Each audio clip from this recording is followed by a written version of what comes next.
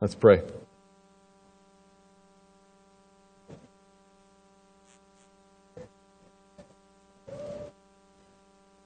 Father, we sang of and now speak of praying your sovereign reign over us, and we say thank you for it. You are good.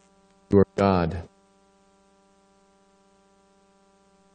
You do indeed stoop down to meet us. You come near.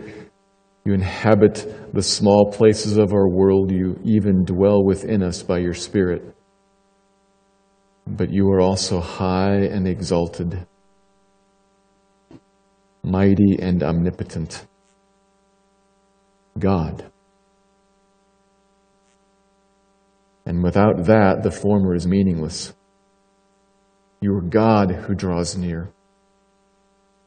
You are God, Almighty King, who stoops to be with us as a friend, as a companion.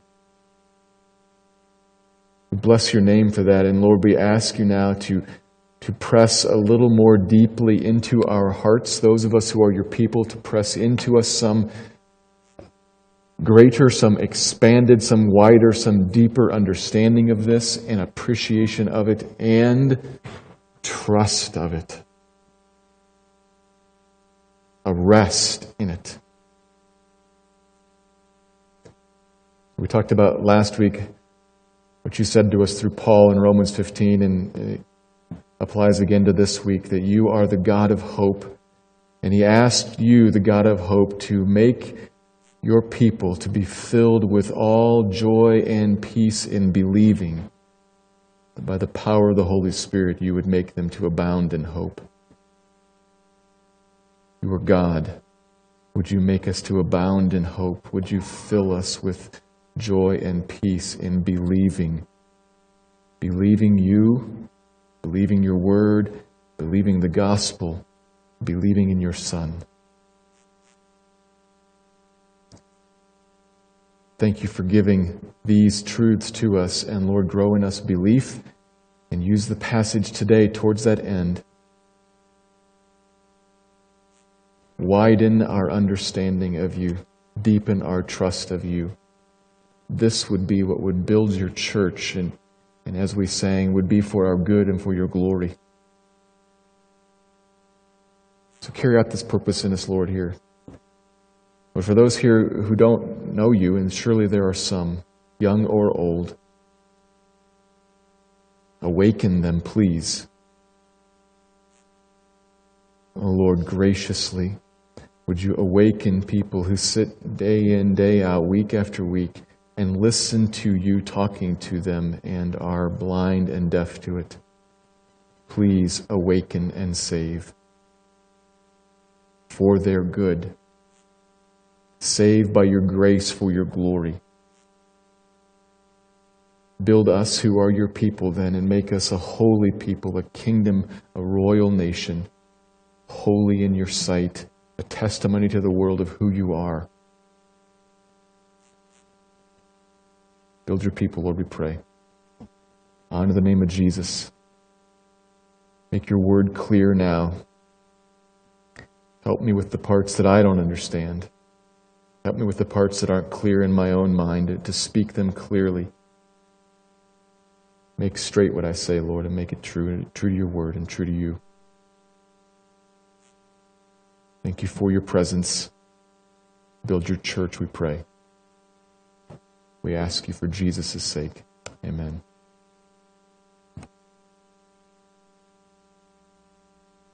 We turn our attention this morning to the last half of 2 Samuel chapter 16, where we find again that David is on the run from an evil king who seeks his life. Not Saul this time, but his own son Absalom, who is a second Saul of sorts. He is another model in the long line of rulers who oppose God's kingdom.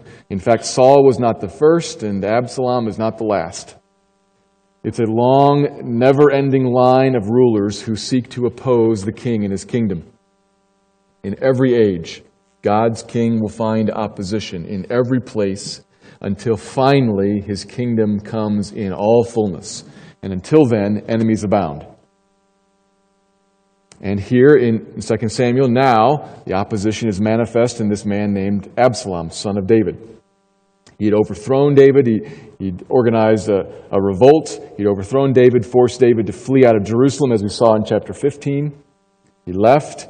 And last week in chapter 16, we saw David, as he's journeying out towards the wilderness, subjected to scathing verbal attack, criticism and insult and rebuke, shameful speech, and David perseveres in righteousness meekly under that. So we saw last week that was David. That's what's required of us. As we elaborated, it's what we really want, in fact, because that's what would make for sweet human relationships. To be able to meekly persevere with other people righteously. When they accuse you, when they insult you, that would make for sweet relationships. It's what we want.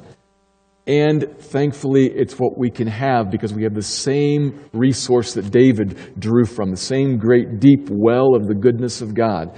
He drew from that, trusting that the Lord had brought this, that the Lord was at work in it.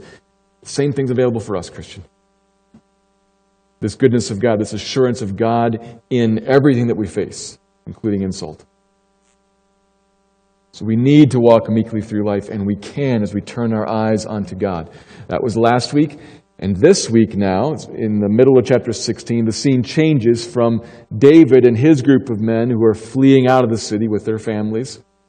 Switches from them back into Jerusalem, kind of rewinds a little bit, and switches us back to Absalom when he, with his friends, they arrive in the city and meet Hushai, who was a counselor of David's that David sent back to be of assistance to him.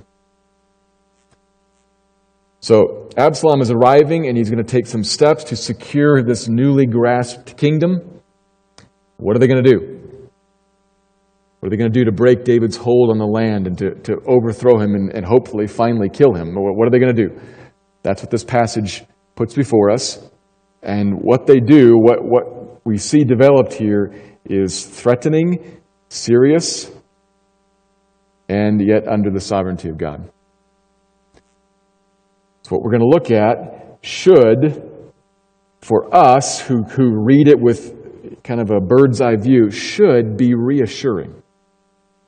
Because we can see here is great opposition, here is great threat, and all of it is going on here beneath a God who reigns over it. And it should communicate to you a solid ground for rest. You have received and are receiving a kingdom that in fact cannot be shaken. So we're going to see in the passage today. I'm going to read the whole section from 16 verse 15 all the way through 17 verse 23. It's a long section, but it's one story. You can tell it's one story because it has all the same characters in it. It's a long story. I'll read it all and then pass back through it to make sure that we understand the details before making a couple of observations. So let's begin 2 Samuel chapter 16, verse 15. Now Absalom and all the people, the men of Israel, came to Jerusalem, and Ahithophel with him. And when Hushai the Archite, David's friend, came to Absalom, Hushai said to Absalom, "Long live the king! Long live the king!"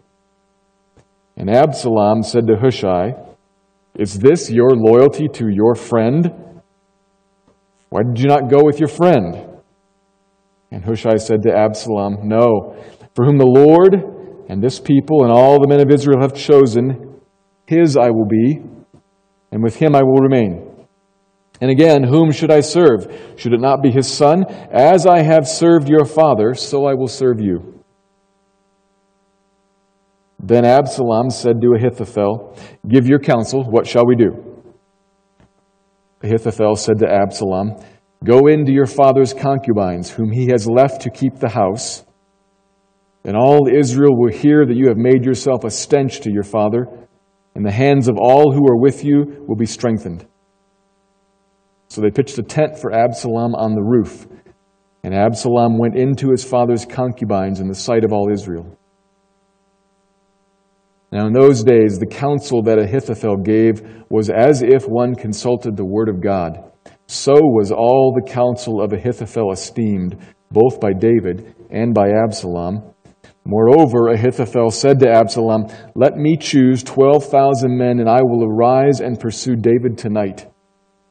I will come upon him while he is weary and discouraged and throw him into a panic, and all the people who are with him will flee. I will strike down only the king, and I will bring all the people back to you as a bride comes home to her husband. You seek the life of only one man, and all the people will be at peace." And the advice seemed right in the eyes of Absalom and all the elders of Israel. Then Absalom said, "Call Hushai the Archite also, and let us hear what he has to say."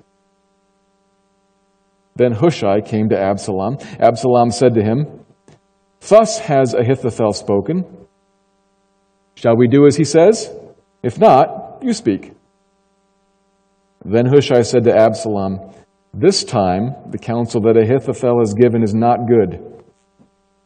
Hushai said, "You know that your father and his men are mighty men, and that they are enraged like a bear robbed of her cubs in the field. Besides, your father is expert in war. He will not spend the night with the people. Behold, even now he has hidden himself in one of the pits or in some other place. And as soon as some of the people fall at the first attack, whoever hears it will say, 'There has been a slaughter among the people who follow Absalom.' Then even the valiant man, whose heart is like the heart of a lion, will utterly melt with fear. For all Israel knows that your father is a mighty man, and that those who are with him are valiant men. But my counsel is that all Israel be gathered to you, from Dan to Beersheba, as the sand by the sea from multitude. And you go to battle in person. So we shall come upon him in some place where he is to be found, and we shall light upon him as the dew falls on the ground, and of him and all the men with him not one will be left. If he withdraws into a city, then all Israel will bring ropes to that city, and we shall drag it into the valley until not even a pebble is to be found there." And Absalom and all the men of Israel said, "The counsel of Hushai the Archite is better than the counsel of Ahithophel." For the Lord had ordained to defeat the good counsel of Ahithophel, so that the Lord might bring harm upon Absalom. Then Hushai said to Zadok and Abiathar the priests, "Thus and so did Ahithophel counsel Absalom and the elders of Israel, and thus and so have I counseled. Now therefore send quickly and tell David, 'Do not stay tonight at the fords of the wilderness, but by all means pass over, lest the king and all the people who are with him be swallowed up.'" Now Jonathan and Ahimaaz were waiting at En-Rogel. A female servant was to go and tell them, and they were to go and tell King David, for they were not to be seen entering the city. But a young man saw them and told Absalom. So both of them went away quickly and came to the house of a man at Bahurim who had a well in his courtyard. And they went down into it. And the woman took and spread a covering over the well's mouth and scattered grain on it, and nothing was known of it. When Absalom's servants came to the woman at the house, they said, "Where are Ahimaaz and Jonathan?" And the woman said to them, "They have gone over the brook of water."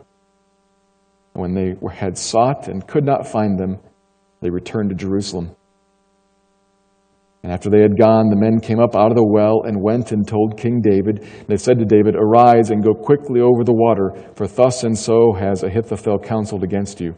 Then David arose, and all the people who were with him, and they crossed the Jordan. By daybreak, not one was left who had not crossed the Jordan.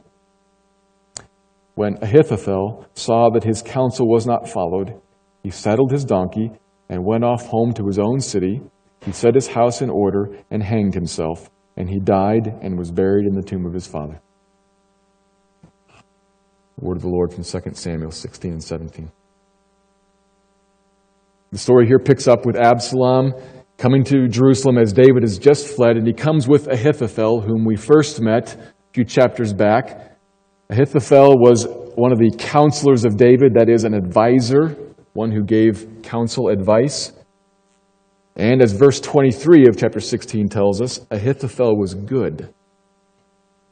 He was smart, wise, so he knew things and knew how to use them, insightful, analytical, filled with understanding. It says that to hear him speak was as if it was the word of the Lord, not because it was righteous, but because it was right. What Ahithophel said, everybody, Absalom and David included, said, yep, that's what we should do. That's right. He's with Absalom, and that's why David, knowing his effectiveness, was so alarmed when he heard about him back in chapter 15, and he instinctively prayed, Lord, please turn the counsel of Ahithophel into foolishness. And at just that moment, right after he finished praying, he says, Amen, and Hushai shows up, intending to come out with him, to follow him out into his travels in the wilderness, and David says, another counselor. And he sends him back and says, go and foil the counsel of Ahithophel somehow, somewhere. So he arrives in Jerusalem, and understandably, Absalom is suspicious. And verses 16 through 20 recount how Hushai deceives him into thinking that he's going to actually be loyal to the royal throne, whoever sits on it. We know this is filled with double meaning, though, because when he says, long live the king, we know he's loyal to David. He has another king in mind. So all through Hushai's statements, there's double meaning intended, but Absalom doesn't get it, thinks he's loyal, and then sets him aside. He's not present when he asks Ahithophel, okay, now what should I do? It's kind of interesting that he didn't have step 2 planned out. Step 1, come to Jerusalem. Step 2, now what? Ahithophel has an idea, though. You can be sure it's a good one. And he offers up 2 pieces of counsel, one political, one military. Political counsel, first, what you should do, go have sexual relations with your father's concubines, so that, end of verse 21, this is the goal, so that all possibility of making peace with your father will be eliminated, and everybody will know it, and everybody will see it. You're a stench in your father's nostrils. He will have nothing to do with you at all. And they, your supporters, know they're not going to be left hanging out to dry as traitors when you make peace. The hands of those who support you will be strengthened. They'll know this is for real, it's working, it's going to go ahead, there's no backing down, I can follow him and stand with him. It's a political goal. The concubines, the king's harem, we've talked about this before, they are a possession of the royal household, passed down from king to king to king to king. This is a personal, intimate possession. David left them there to guard the house because he's thinking it's unthinkable that Absalom would do anything to them. That's why it's going to be such an offense. It's going to break the relationship forever. Politically, very wise. And he pitches a tent in all places on the same roof that David stood on when he first looked at Bathsheba. Interesting. Unwittingly, Ahithophel's word is like the word of God. Exactly like the word of God. From back in chapter 12, when David was told from the Lord, consequence for you taking a woman that doesn't belong to you is that someone else is going to take women that belong to you. Tenfold, in fact, in front of everybody. What you did in secret will be seen on the rooftops. That's his first piece of advice. And the second part, how to get David, is military advice. Verses 1 through 3 of chapter 17, very brief, very, very succinct here. He recounts his plan for a lightning strike on David. It's quick.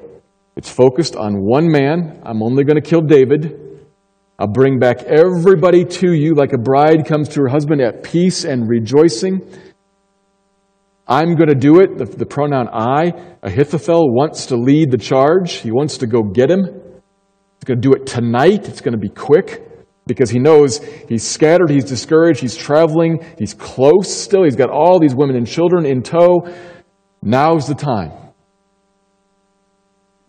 And everybody hears that and says, the advice seemed right in the eyes of Absalom and all the elders of Israel. Verse 4. So why on earth does he summon Hushai? Here's the guy in the land who knows what to do.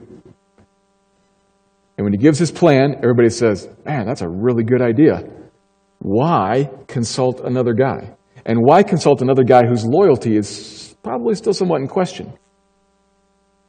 And if you bring him in, why tell him what the other guy just said? Why just ask him to speak from his own mind rather than say, this is what the other guy said. What do you think of that? But that's what Absalom does. He calls them in and recounts, thus has Ahithophel spoken. Should we do what he says? If not, what do you think? And Hushai's first words of response would have been shocking because in the original language, the first words are not good. Somebody has contradicted the great Ahithophel. Not good. This time, very carefully says, we all know Ahithophel is usually right, but everybody can make a mistake. Not good this time. And what Hushai goes on to lay out is lengthy. I mean, if you just look at it, it takes up a whole lot more space than what Ahithophel said because it's obfuscation. Many words to cloud the issue. It's very intelligent. It uses a combination of reason, of emotion, fear. He appeals to vanity. So this plan that Ahithophel is given, it's so good that it's bad because it's the best plan. So David's going to be ready for that one. Come on. We all know David is a great warrior. He's not going to be able to be found. You're going to go out and find him. That's nice to say. He's going to be hiding in some cave somewhere or another. You're not going to find him. But what you will find is the best warriors in the land ambushing you on their own ground. And when that happens, there will be first some deaths among those who follow Absalom, and rumor will spread of slaughter. And everybody's already afraid. These guys, David and all the men who back him, are the best fighters in the land. You're going to lose the whole thing in the first battle.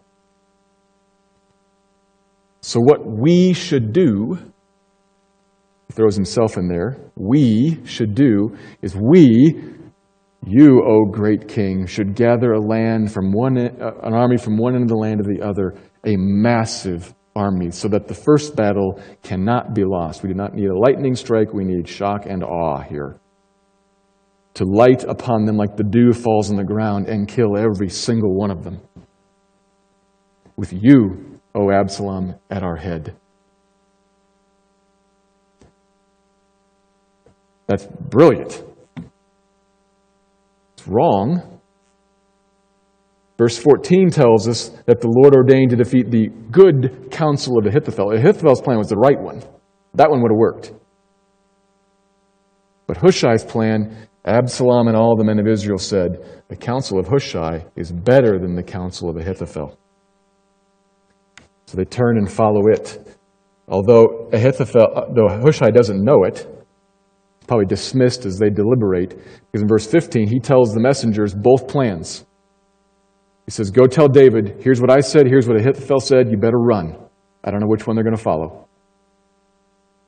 So the messengers are running to tell David what they still think is an important message to communicate to him. And if they had been captured and brought back, it's likely that the whole plan would have been uncovered.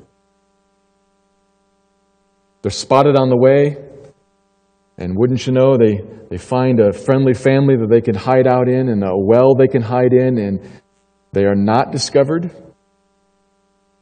They get through to David. David flees away. And Ahithophel, ever wise, sees the writing on the wall. It's the most reasonable explanation for why he kills himself. It's not that he's pouting that he didn't get his way. Most likely, he sees Absalom's done, David's going to win, and I'm a dead man. Painfully so, most likely, being that I'm a traitor, so I will take matters into my own hands and put an end to this. That's Ahithophel. That's the passage. An interesting passage. So many twists and turns, and a man with counsel that is so dangerous and effective, and at the end he's just gone, removed. What are we to make of all this? So I'm going to develop 2 points here. Both of them circle around, as I've already said, the idea that we face all kinds of opposition here, and that all the opposition we face is beneath one, is beneath the Lord. So I'm going to talk about that and then why. What is the Lord doing as He reigns? First thing, though, here's the first observation. I'll express it like this. Opposition to the kingdom may be wise and strong, but the Lord reigns over it all. Opposition to the kingdom of God may be wise and strong, powerful, frighteningly dangerous. It often is some collection of all of those things, the opposition that faces the kingdom. But in fact, the Lord reigns over all of it, often quietly and unobserved, but really and truly so. Two different threats, two different types of threats arise in this passage. The main one, Absalom's counselor, Ahithophel, but then also the subsidiary one of Absalom's soldiers hunting down the messengers. And I'm using the word opposition to cover both of them. But the main issue here is about Ahithophel and counsel. That's where the passage begins. Absalom said to Ahithophel, "Give your counsel," and that's where the passage ends. Two references in verses 21 and 23. Again, Ahithophel and his counsel. That's the main problem in the passage. So I'm using the word opposition, and as you're thinking this through, you can apply what's said here to all kinds of trouble that you face. But in particular, if you want to put a fine point on it, the type of opposition here is people plotting and thinking to attack. Not just physically, but scheming and organizing and gathering together power against you. That's what we see with Ahithophel. Obviously, the first one with the messengers, there are people hunting them down. They have to hide. Their lives are threatened. But I'm focusing on the counsel here. He is thinking and plotting and advising against the Lord and against His anointed, politically and militarily. It's effective. If he were to have free rein to do what he wants, David is in trouble. Opposition to David, opposition to God's kingdom. It's wise and strong and threatening and dangerous.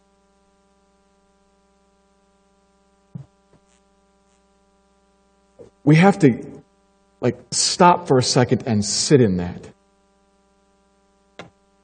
It might seem odd to us that the moment of David's fear in chapter 15 is when he hears of Ahithophel. Not when he hears of Absalom rising up against him, and not when he hears of the hundreds of people from Jerusalem that were evidently come to his side, and not when he hears that he's marching on Jerusalem. He's got to react, he's got to deal with that. But the moment when he says, "Oh God, help," instinctively rise up, "Oh God, help," Ahithophel is at Absalom's side. That's trouble. This is a frightening situation for David. A very real threat. The kingdom is hanging here. Politically, the enemies are aligned. Militarily, he's about to be killed. That night, it would work. If they chase him down, they'll catch him that night. It's a very near thing. Closer than David ever was with Saul. That's saying something. And yet, and the reason we got to stop there, before I move on, we got to stop there and think about this because we people living today, you will find yourself in situations that are dangerous. I don't mean car accident dangerous. I mean spiritually dangerous to you. Whether it be big picture, like big picture national, whether you are, as some of us know, friends here who are in the congregation meets in the afternoon from Sudan, where at the national level, at the political level, there are governments plotting ways to kill them all, to deprive them of resources, to take away water and housing, to actually government planning, how do we wipe these people out? That's what the church faces in Pakistan, Christians in Egypt, in China. Just think, the big level there, the kingdom faces real dangerous opposition, spiritual danger. And then if you move it down a little bit, sometimes we can look in our land and we can see laws passed, the flow of the cultural milieu, the mindset, the attitude, it's moving away. We can feel it. Moving away from a God-centered perspective and towards an ever-increasingly secular perspective. There's real threat there. It's not going to be changed. It's not going to be like, oh, what's going to happen here? No, there's danger. It's moving. And then if you would drop it down another level to you personally, you yourself face threat. You're all by yourself in the den with the computer. And something pops up. And it's not just incidental and accidental. It's not an ad for something you're not interested in. What do you know? It's just the thing you like and are drawn by. Or you see it in the mall, hear it on the radio. There's opposition to you, and it's dangerous. I don't know every person here. I don't even know how you all work, but somebody does. Some king knows how you work and hates you and is opposed to you very cleverly, very effectively, very wisely, more than Ahithophel ever was against David. He plots your destruction, you personally, the church in this land, the kingdom worldwide. He's about something, and he's really good at it.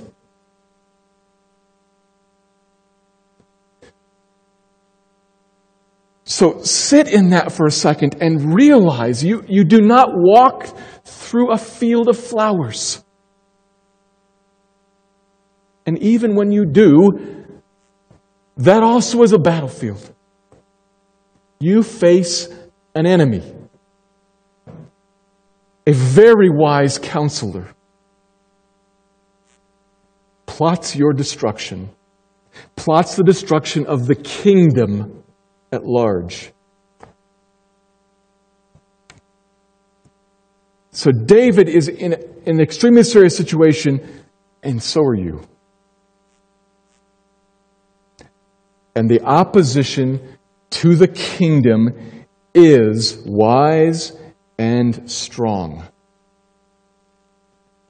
That's where we live. And if that was the end of it, that would be trouble. Do you realize? But that isn't the end of it. Because in each situation we see here in this passage, the Lord shows that He reigns over it all. Let me be clear what I mean by the word reign. The Lord reigns. He is in command, in control, to get done what He wants done. That's a very simple definition. The Lord is in command, in control, to get done what He wants done. I want to emphasize two different pieces of that sentence to make two different points. So I'll say it first. He's in command and control to get done what He wants done. To get done. That is, He reigns to bring about. He accomplishes. He is not reactive and responsive.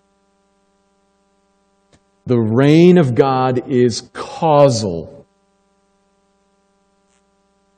So think about this, because what I'm saying here is going to reorient how some of us think about the reign of God. The reign of God is causal.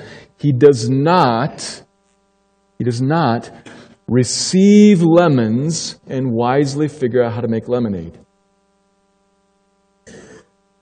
That's how many of us everybody affirms that God's sovereign, God reigns, God's in control, but then how many of us define that is, stuff happens,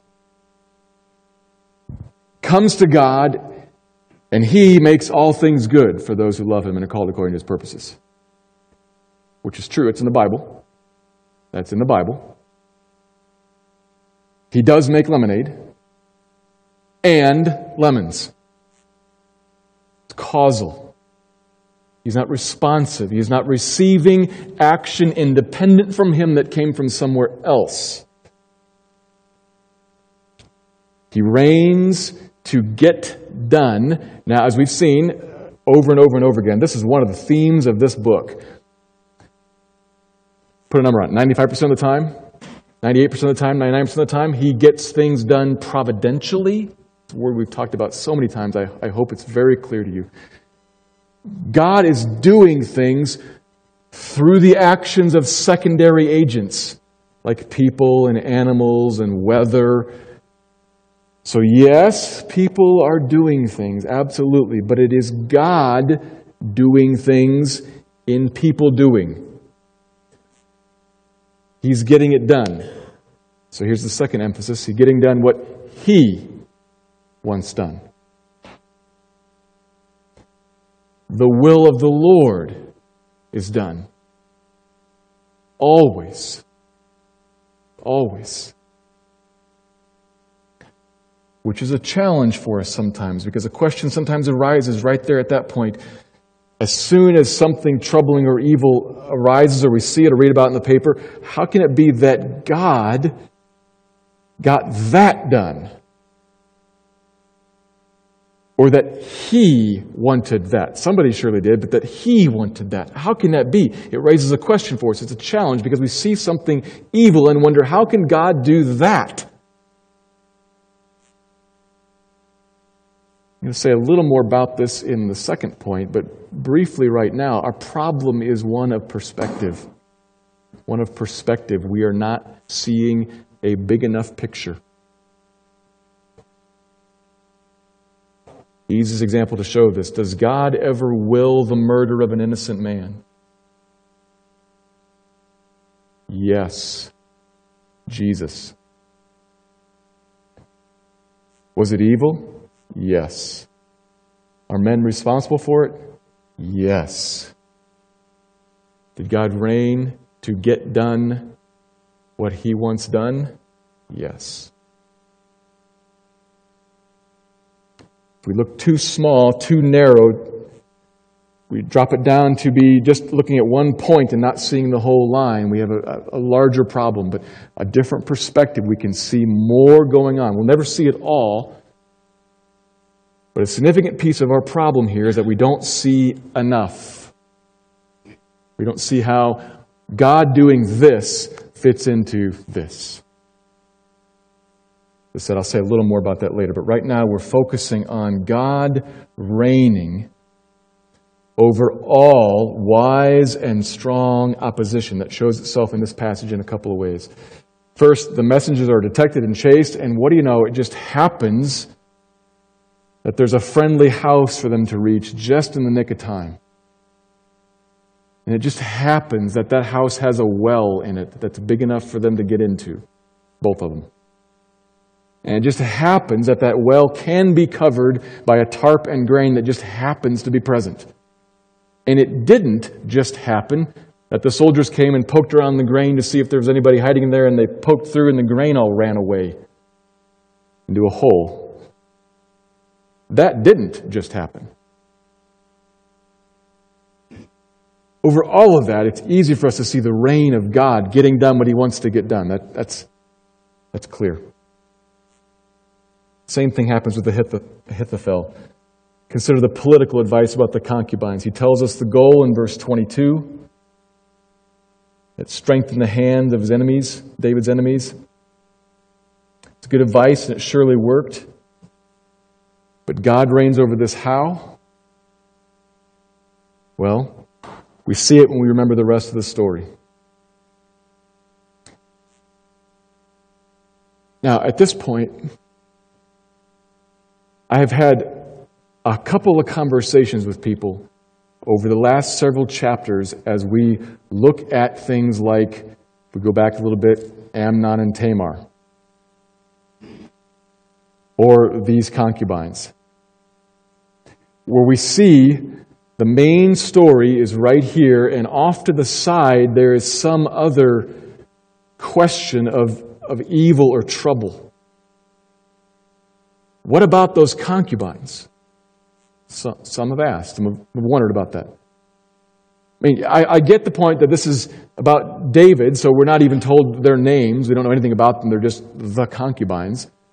But they're people, you know. This would have been terrible for them. You know? So yeah, there's the story here, but there's another question raised over here. And at some point in the conversation I say, it's not what God told us about. We need to follow the main line of the story. But sometimes, and maybe in your mind, there's another question that rises, but what about? Surely there would have been another way. Surely some other preferable path could have been chosen. Why did he do it that way? Well, the simple answer is, I don't know. I don't know. All we are given, we human beings, we people are given, is the text that says in chapter 12, as I am a God of justice, and I look upon sin, and I look upon the principle of crime matching the punishment dished out to it. I look upon the principle of reaping and sowing as I've written it into this world and is in my character. I tell you, David, says the Lord, what you have done in secret with one woman who didn't belong to you, I'm going to do tenfold in public with others. A consequence. Could he have done something else? Why didn't he do something else? I don't know.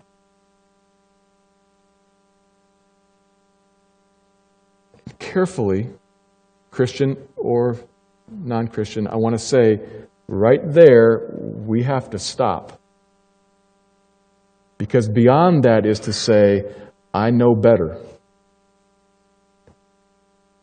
And I hope you hear in the he should have done a grasping at the throne. I hope you hear that in that attitude, that expression sometimes. What he should have done was, it was not right for him to do. Don't go there. You're not God. You're not God. This is what he did, and we can see in it good, gracious decision from God. It teaches very clearly, does it not? It teaches very clearly there is consequence for sin, David, and everybody who reads and looks. And consequence for your sin affects not just you, David, but people that are close to you. That is a good lesson to teach. I would have taught a different one. I would have taught a better lesson. Hold on. Right there, you're grasping at the throne.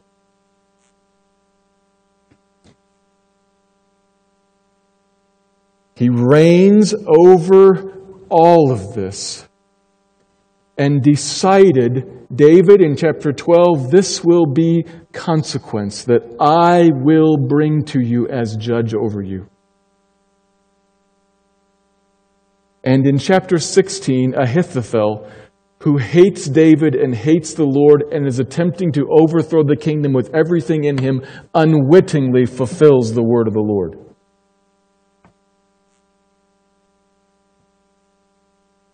The comfort for us in this, if we'll see it, is that even the wise and strong opposition, even in what it does, even though what it does may be effective for this, when we step back and see it's like the bigger picture, we see, and that was God's doing too, for gracious good purposes. Even in their successes, they are on a leash submitted to the will of God. If you'd asked Ahithophel, do you want to do what God wants done? He would have said, no. Do you want to be a blessing to the people of God and teach them about the consequences of sin? No. Well, you just were.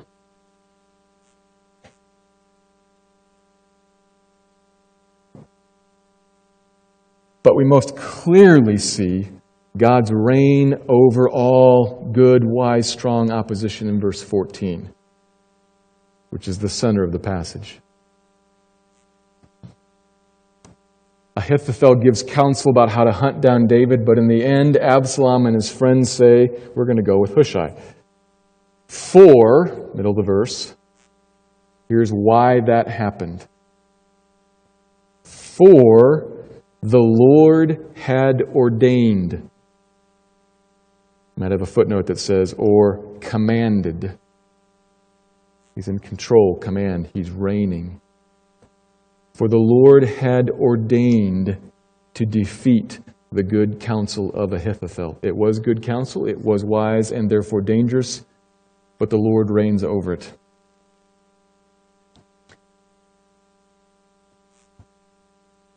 For the Lord had ordained. That's the word because. This is why. Here's the reason. Because God commanded to defeat the counsel of Ahithophel. Which is why, way back a couple chapters ago, why David heard that Ahithophel was with Absalom. And why David prayed instinctively in fear. And why Hushai showed up right after that, not before it, right after that.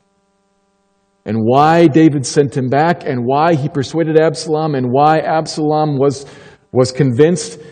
And it's why Absalom summoned him, and why Absalom told him of Ahithophel's plan. And it's why Hushai's words were so convincing and so persuasive, so much grabbed Absalom's heart, because God had ordained that it would be so.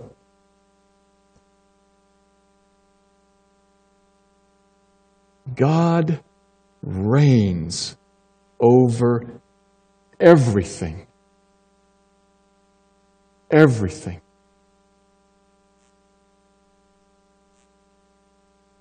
God is in control to get done what He wants done. Ahithophel's counsel defeated. Reigning as king over all opposition as well as over his own people. He reigns over the opposition too. That's the point here. Often it is a quiet, subtle reign. Rarely do we get the editorial comment like verse 14 in our own lives. I've never heard the editorial comment in my life as I live, maybe in Pakistan if that's my home, maybe as I look out at the laws and the flow of the land here, maybe as I sit and face the challenges, threats in my own den. I've never heard the editorial comment, but this will fail because the Lord has ordained otherwise. That doesn't come. It doesn't come for Hushai either. He doesn't know which way it's going to go, and so he keeps acting. Our job is to keep acting, to keep thinking, and to keep pursuing what we believe to be righteous, what we believe to be God's will, and to give our all to it. That's what Hushai does. Here are the two things that were said. Run. That's where we live. We often don't see it. We live uncertain about God's reign. And often all that we see is the opposition and the threat and the danger. And Christian, the whole point of of all of this is to bring something before your eyes in the editorial, verse 14, to face up against what you can very clearly see, all of the opposition that is wise and strong, and that often makes you cower, fall into unbelief, and maybe even pursue a path of sin so as to appease. That you can see so very clearly. But the truth of the matter is that God reigns over all of that. He reigns over all of it to get done what He wants done. Everything that faces you and every challenge that comes your way, every threat against the kingdom is beneath His control. He sits enthroned in heaven, scoffing at the nations as they plot and scheme against His anointed. The reign of God, the sovereign control of God over your life is sweet. It is real. And it is often completely hidden to your eyes. See it. See it and believe it.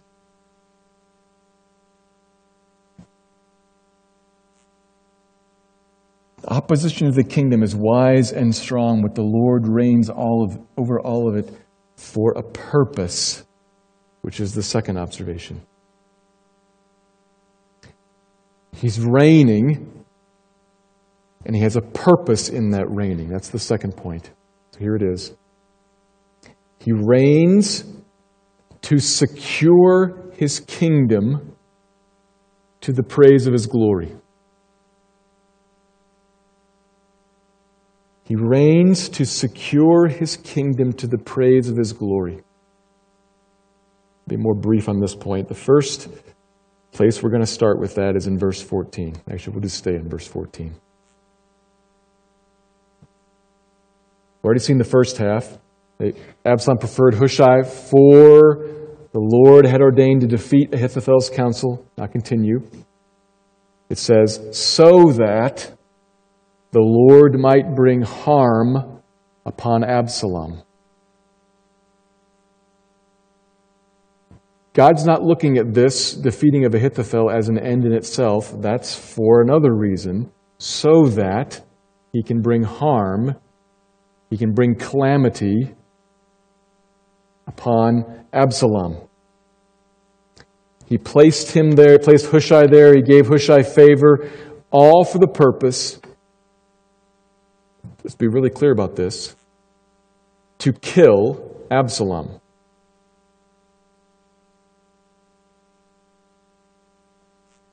Months and months ago, back in 1 Samuel, we saw that the Lord had determined to put to death the sons of Eli. Same thing here. He's going to kill Absalom. He's not going to eliminate the opposition by making peace, by somehow sending Absalom into exile or something like that. He's going to kill him. He is determined that He's going to destroy him, and towards that end, He overthrows Ahithophel's counsel. These two men are the biggest threats to the kingdom, and God strikes them down. He's reigning for what purpose? To secure His kingdom from these opposers. We're told that's extremely clear. Hard to miss that. But it took some time. Didn't happen immediately. In the meantime, the concubines are assaulted. This incident with the messengers, their lives are threatened. And an army is gathered. All the while, David and his men and the nation is in fear and uncertainty. They don't know what's going to happen. We do. They don't. Usually, we're just like them. Living in the dark, feeling vulnerable, being hurt, living through the uncertainty of what's God doing in this? I don't know. That's where we most often live. And it is very, very common for us to prefer some other course of action. How can this be what God's doing? How can God want this? This is the question that we raised before. Say something about it later. Here's what I want to say. Obviously, the first thing he's doing is very clearly, very deliberately eliminating this opposition. He's going to strike down Absalom. He's going to secure his kingdom in place. But there's something else we need to keep in mind. Think about this. He's chosen to do this in a way that also secures his kingdom somewhere else. The Lord aims at, what does the Lord want to do? He wants to secure his kingdom in Jerusalem, in that place, and in some other place, in here. Think about this. God in verse 14 says, essentially, to us, the reader, I want to let you in on a little secret. Nobody else knows this but you, reader. I want to let you in on a little secret. I'm going to secure my kingdom. I'm going to eliminate all the trouble here. By the end of the passage, one guy is going to be dead and another guy is going to be marching to his death. I'm going to take care of all that, but I'm going to do it in a way that they can't see and won't know about until after it's over. I have not told them what I'm doing, and I have not told them how I'm doing it. I have only told them who I am and have called them to trust me. Now you, reader, you know the whole story. So you can see, you know the whole thing is resolved already because I already decided what's going to happen. They don't know that yet. So you're going to watch them walk through this in uncertainty, fear, and pain, and in faith as my kingdom gets built in them and as their faith, which is of greater worth than gold, grows in the face of now for a little while the hardship they are enduring. You, reader, know that's what I'm doing in their lives. When you read verse 14, that's what you should see. I'm let in on a secret. So now the question, what does that have to do with you? You're not going to get the editorial comment on your life, but the same thing's going on, Christian. God might say to some other one, there's Steve over there. He doesn't know what's going on. I do. I'm going to let you in on a secret. I have ordained thus and so. All the opposition that he faces, I've got it dealt with over here. He doesn't know that yet. She doesn't know that yet. Has no idea what I'm doing or how I'm going to do it. But I have told him, her, who I am. I even gave him verse 14 of 2 Samuel chapter 17 so that he would know this is how I work. And I'm doing all of that because I'm much more interested. Absalom is no big deal. What I'm most interested in is my kingdom coming and being secured in that one, Steve or her heart. That's the most important thing. And I am ordering everything to get that done. Faith, which is of greater worth than gold, and will result in them worshiping and glorying in Christ their Savior when they see it all looking back. That's what I'm most concerned about, securing my kingdom. Absalom, this financial problem, that temptation, no big deal. It is to them right now, but I've got it. Really got it. But I'm ordering my getting of it in a way that is going to build faith. The deal. You must see this, Christian, because he is in command of all things, quietly so. On purpose. Because the quietly so joined to the promise of command, is what builds the kingdom in your heart as you learn to trust Him through what you can't see, but He has promised. He will not show you His deliverance on purpose for your good. He will only show you the opposition in all of its might, in all of its raging fury. And He will quietly promise you, I got it, trust me. Where? How? I don't see that. I got it, trust me.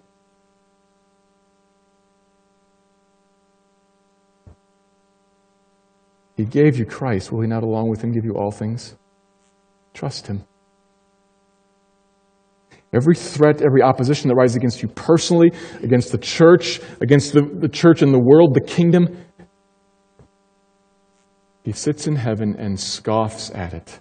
Why do the nations bother raging? And to you, in the midst of the raging, in the midst of the fear and in the suffering and the hurt and the pain of it all, He says, I got it. Trust me. And if that grows in you, it is a wonderful thing. It is His kingdom flowering inside of you, His reign flourishing, sweetness to you. You do not need deliverance from today's trouble as much as you need sweet, intimate, trusting connection with God. In fact, He blows wind into the sails of the opposition so as to make them seem all the mightier, so as to make His quiet salvation, when it comes, seem all the more glorious. That's how God works. He told you that in verse 14. He didn't tell them. He told you. But verse 14 is also true of your life, Christian. Trust Him. He's in command over all opposition, over every trouble you face. And He is the God of hope, who wants to fill you with peace and joy in believing. By the power of the Holy Spirit, may He cause hope to abound in you. In other words, His kingdom to come into your heart. Let me pray.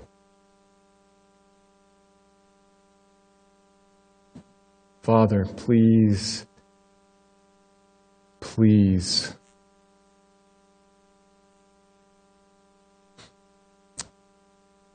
embrace the hearts of your children this morning in their various places. Particularly, Lord, some in the moment face opposition, face threat to their faith, temptation towards sin, enemies raging against them who seek to destroy them.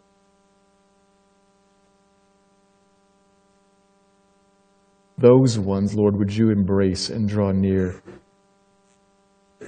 And I ask you, if you know it best, would you break your silence and assure them in some perceivable way, would you assure them of your nearness and of your command over their lives for their good?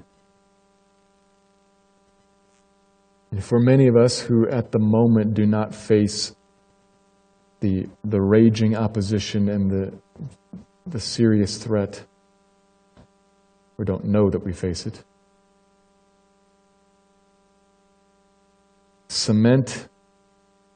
drive a pillar down into the riverbed, that you would build something, some bridge that we could cross over from fear into faith. Lord, please do a work in your church to make us resolute in belief. You've secured for us the kingdom. In this we rejoice, though now, if for a little while it is necessary that we suffer trials of various sorts, that we be grieved in those trials. These come that our faith, which is of greater worth than gold, may be proved genuine and may result in praise and glory and honor when you reveal Christ to us. So Lord, keep doing that work in your people, please. Build your church, honor your Son. In his name I pray. Amen.